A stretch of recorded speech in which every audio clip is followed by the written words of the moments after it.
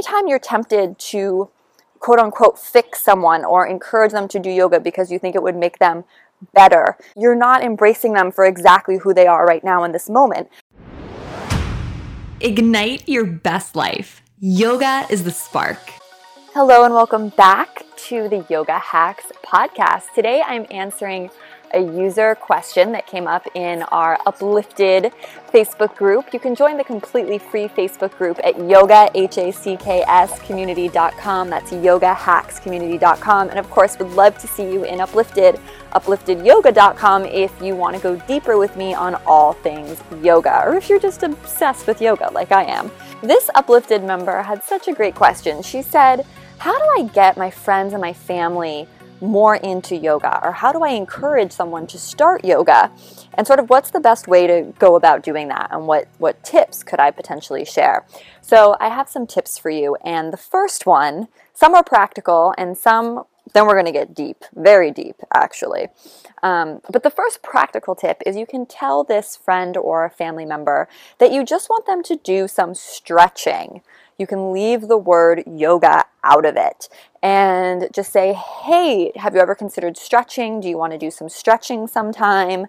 And you can do things like strategically position a foam roller in front of them in the living room while you guys are hanging out, or you can kind of start stretching just sort of on the couch or sofa or chair when you're near them, because usually humans, we're kind of like monkey see, monkey do. So if you're constantly just stretching, hanging out in the house, not necessarily on a yoga mat, but just doing little stretches with your fingers, like I show in the Always Be Stretching course, or just stretching your quads while you're lying on the couch, which I also show in that course, but just, making stretching part of your day-to-day activities, it's likely that whoever you're trying to entice will just see it as stretching, and you can have them do things like pigeon pose or ankle to knee pose, and they don't even really know they're doing yoga, because yoga is a charged word for a lot of people.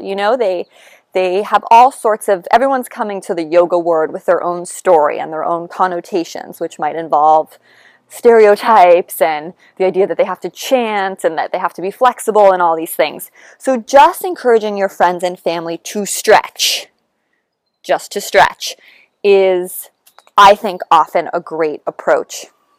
My second tip is a little bit the opposite of the first tip. So the first tip is sort of about framing yoga as stretching in order to make it more accessible to people. But some people actually, most people start physical in yoga, and then they go more subtle and they start realizing the benefits, like feeling more relaxed and less stressful and more happy, and suddenly they want to change their whole life and do yoga all the time and maybe make a career change or do yoga teacher training.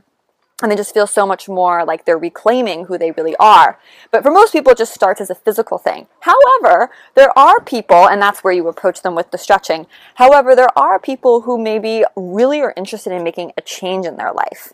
For example, they hate their job, they hate their relationship, and you can kind of use either the word yoga or, again, if the yoga word hasn't worked in the past, meditation, to invite them to start experiencing all that the big world of the eight-limbed path of yoga has to offer. So I know for example, when I had never done yoga before, I had a very stereotypical idea of what yoga was, and I knew I had no interest in it because I was a hardcore dancer and yoga was for wimps in my mind. However, someone that I was dating at the time was really into meditation, and he encouraged me to meditate with him because he said, hey, you're really into Pilates and you're clearly a dancer, and you're really stressed out. Why don't you try meditating? And he wanted me to try yoga, but I said no to that right away. But I did try the meditation, and I really enjoyed it, and it made me want to go deeper. So for some people, approaching them through the meditation angle is often very effective, especially when you frame it for them as a way that they could feel less stress, change a habit that they've been trying to break, change an addiction. And again, that could be like an addiction to being in bad relationships. But you could just say, there's all these health benefits of meditation. Have you ever considered just sitting and trying it? And that can be sort of like a great gateway. I was talking about like the gateway drug to get them into just this whole realm. of both yoga and meditation. And you can offer, if you're comfortable, to actually teach them meditation, especially if you're considering teaching or in my teacher training. But I know even before I did teacher training, I was just always wanting to meditate and teach everyone to meditate. I would literally call my friends and be like, hey, can I come over and teach you how to meditate? I just wanted to be in that space all the time. So if you think someone's somewhat receptive, or even if they're not, you can offer to come over and do a guided meditation together and just walk them through whatever it is you're doing or teach them yourself to get them started.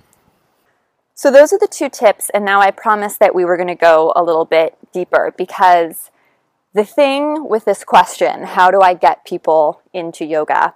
The real answer, the true answer, is that the only way you can really do it, aside from the 2 things I suggested, which is sort of like calling yoga different things to try to entice people to get in touch with their body and quiet their mind, the only way you can do it is by leading by example. And this is where it gets more interesting to talk about all this stuff, because I think a lot of times when we have that impulse to fix someone else, help someone else, if someone else was just doing X, Y, Z, I know they'd feel so much better.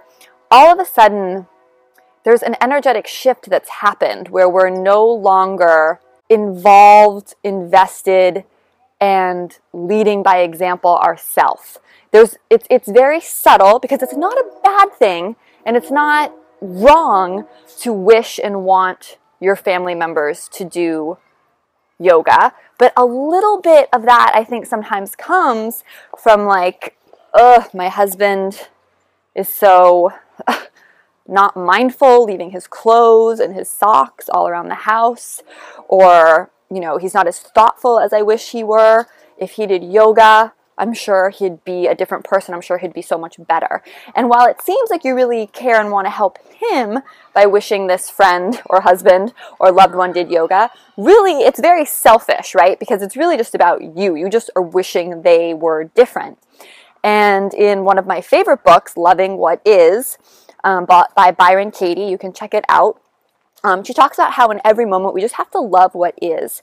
So anytime you're tempted to quote unquote fix someone or encourage them to do yoga because you think it would make them better, that's almost itself sort of like an anti-yogic principle or thought, if you want to go really deep and meta with all this, because it's like you're not embracing them for exactly who they are right now in this moment. And exactly who they are in this moment is a teacher to you, and the perfect teacher that the universe has divinely placed in front of you. And they are exactly where they need to be in this moment for their development and their journey, just like you are in the exact place you need to be in this moment for your development and your journey. So instead of wishing they were different or wishing they did yoga, it's your job to just, as the yogi, love them for exactly the way they are right now. Whatever it is that's annoying you about them, whatever you think it is that could be improved by them doing yoga, that's a mirror shining back on yourself for what you need to just embrace and love about them even more. So you just really have to walk your walk and talk your talk. And when you do that, people are going to be insanely attracted to you. And if they're somewhat intelligent, which most people are, eventually they are going to come to you and ask you, hey, what is it that you're doing? Why are you so calm and happy and zen all the time? Why have you made all these incredible changes in your life while I'm still at like square one? And they will start to slowly get curious and explore their own path and go on their own journey because they were inspired by you and you weren't pushing them at all. Leading by example is the most powerful thing we can do. And when we lead by example, I'm talking about also being completely present in every moment, being in the now, which means we're never wishing people were different from how they actually are right in front of us. Even if what they are in front of us is extremely frustrating, that's the teacher. That's what the Yoga Sutras would call that there is a teacher nearby, right? Teachers show up in all sorts of different forms, usually in the form of challenges, usually in the form of people that make us want to tear our hair out and scream. And that person's actually part of your path, teaching you and serving as a mirror to you for what you need to work on next, develop more patience around, develop more love around, step into the light more around, to let go of more. So part of me hates to take it in this direction, and I'm sure the person who asked this question had no intention of trying to fix or change people. However, I think anytime we're wishing people were different than how they exactly are showing up to us in the moment, there is a hint, even if it's subtle, even if we're not consciously aware of it, that there is that hint of us wishing they were somehow different, and it's usually selfish because we think that our life would be easier if they were that way, or we wouldn't have to listen to them complain as much, right? Or we want good things for the people around us, but the only way to do it is to lead by example. And part of that means when they're driving you absolutely nuts and you want to chop their head off, you smile and take a deep breath and don't react. And people are very energetically attuned, even people who don't do yoga, and they'll notice, be like, oh, usually when I start ranting on and on about, how I haven't had a good date in ages, Brett kind of gets upset, or she interjects, or she rolls her eyes, or she starts offering solutions, and today she's just like sitting and smiling at me and asking me questions. People need your presence. People need you to be present with them. So the more you can just engage with them in whatever they're talking about, asking about, wanting to tell you, just ask them questions. Be engaging. Say, hey, why do you think that is? Tell me more about that. Or you seem really excited about this particular topic. Tell me more. People are so desperate for someone who's fully paying attention to them and not looking at their phone and not secretly wishing they were somewhere else. So taking a deep breath and being fully grounded and present for the people you love or don't love is our biggest practice as yogis. That's what we're here to learn and practice and inspire other people. It's subtle, but it might take like 5 years, but suddenly it will spark their journey, and everyone's on their own timeline. So we can't get into this place where we think we're better than other people because we do yoga, or we think we know more than them, or we're more enlightened than them, or we have more self-awareness than them. Probably all those things are true, but we're not allowed to think those things. All we're allowed to do, all I'm encouraging you to do is just be present and give whoever's in front of you your full, complete attention, engaging with them fully with no intention or agenda to change them. So that's the deeper food for thought on what started as a very lighthearted, simple question, but I did want to tie back into the yoga philosophy because I think this stuff's important. And if you're a yoga practitioner, teacher, student, you are a leader. You're leading everyone around you. Like, think of yourself with a little flag. You're leading everyone around you out of the dark and into the light. You're leading everyone from fear to love. You're leading everyone into presence, into the art of being here now with open hearts.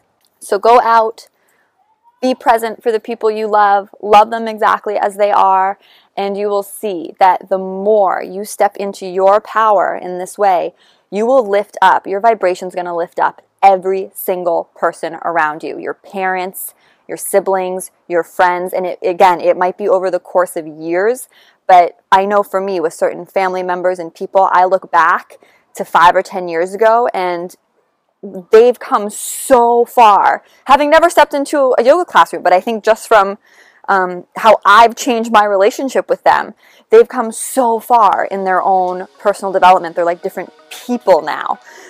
So this is a long game. Be patient. Be the leader.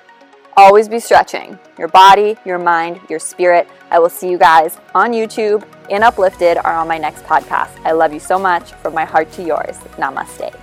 This episode was brought to you by Uplifted. Try Brett's membership community for people who want to enrich their life through yoga for free at brettlarkin.com/uplifted. Yoga obsessed? Join Brett for yoga teacher training at brettlarkin.com/train. And don't forget to give back. Like this podcast, leave a rating or review. Share this with someone you love. Remember, now is the time to dedicate yourself to what matters most. From my heart to yours, namaste.